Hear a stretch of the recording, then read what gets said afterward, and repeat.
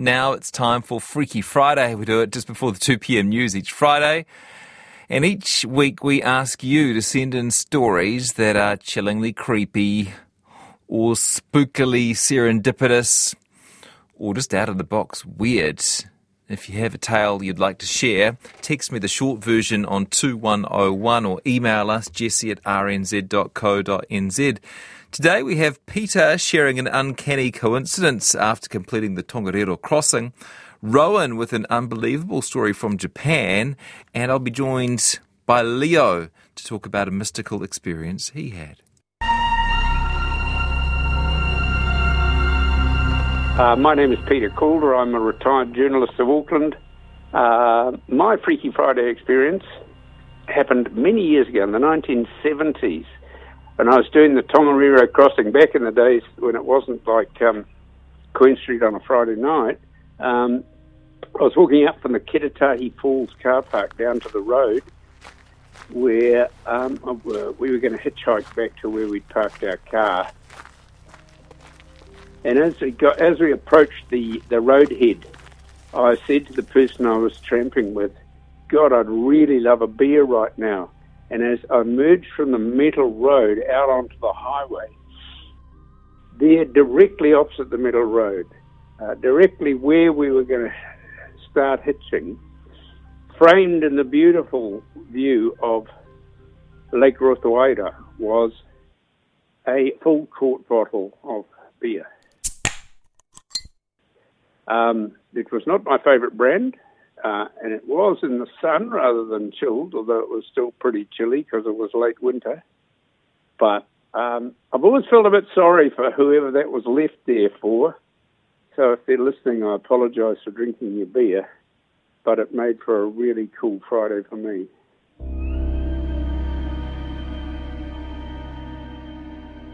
So I'm Rowan from Auckland, and this is my Freaky Friday story. I used to teach English as a second language, and one day my class was discussing coincidences, and a Japanese student told the class that in her teens she'd been hit by a car in her home city in Japan. She wasn't badly hurt, and the driver of the car came to her home later in the day to apologise to the family. And while he was there, another driver arrived, and that driver had hit my student's brother, who was also not badly hurt, with his car in a different part of the city on the same day. And he had also come to apologise to the family. And so we all thought that this was a pretty amazing coincidence. And then she told us that the two drivers were cousins. And it wasn't a small city. We asked her about the population. It wasn't Tokyo, but it was big enough that was an amazing coincidence. I think it was sort of hundreds of thousands, if not millions. So pretty unbelievable. Thanks so much to Peter and Rowan for sharing your stories this Freaky Friday. And I'm joined now by Leo. Hi there, Leo. Hi, Jesse. Good afternoon. Nice to talk to you. Your story happened back in the 1970s, but it sounds like you still remember it pretty well. Oh, I think it is one of the most amazing things that ever happened to me, and it fits in the Creepy Friday story genre. Where were you working at the time? I worked I'm a retired now, mental health nurse, and I worked in a big mental health institution in the Netherlands at that time, similar to Sherry Farm and Carrington.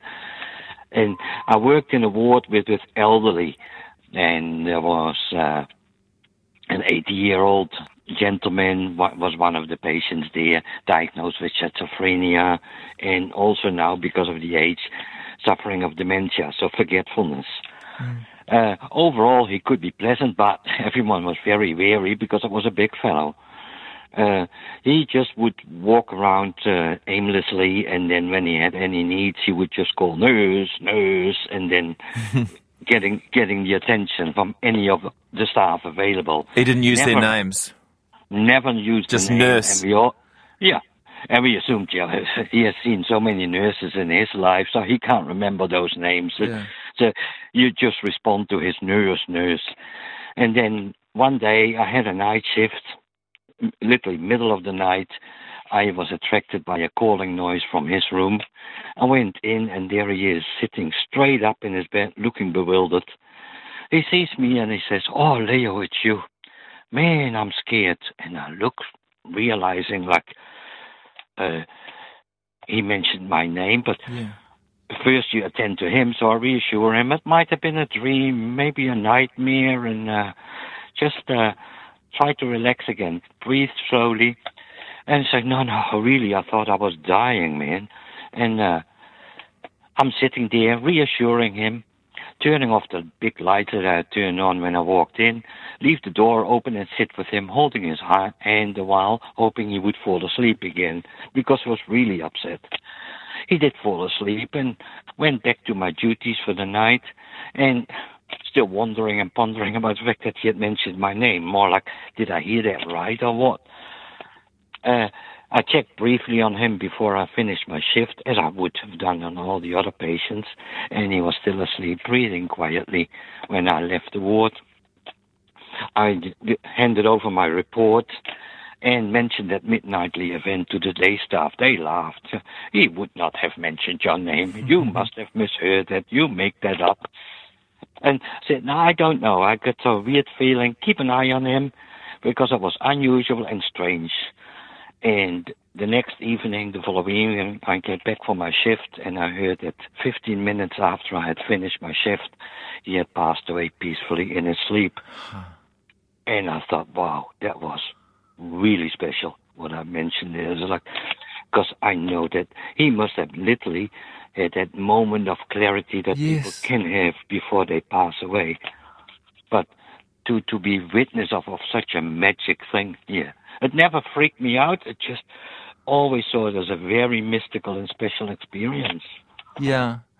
That's the nice thing about some of these stories, Leo. They don't have to be terrifying. It can just feel like you're in the right place at the right moment. Yeah. Yeah, that's what nursing has been all my life, all about being in the right place at the right time. So, but this one stays really as a special, treasured memory. Yeah. And I've shared that a lot with people who are scared. It's like when you need to comfort people, when you know that. I can understand how that would be a source of comfort, Leo. We're out of time. Thank you so much for sharing your story with us today. 2:00. Thank you. Bye.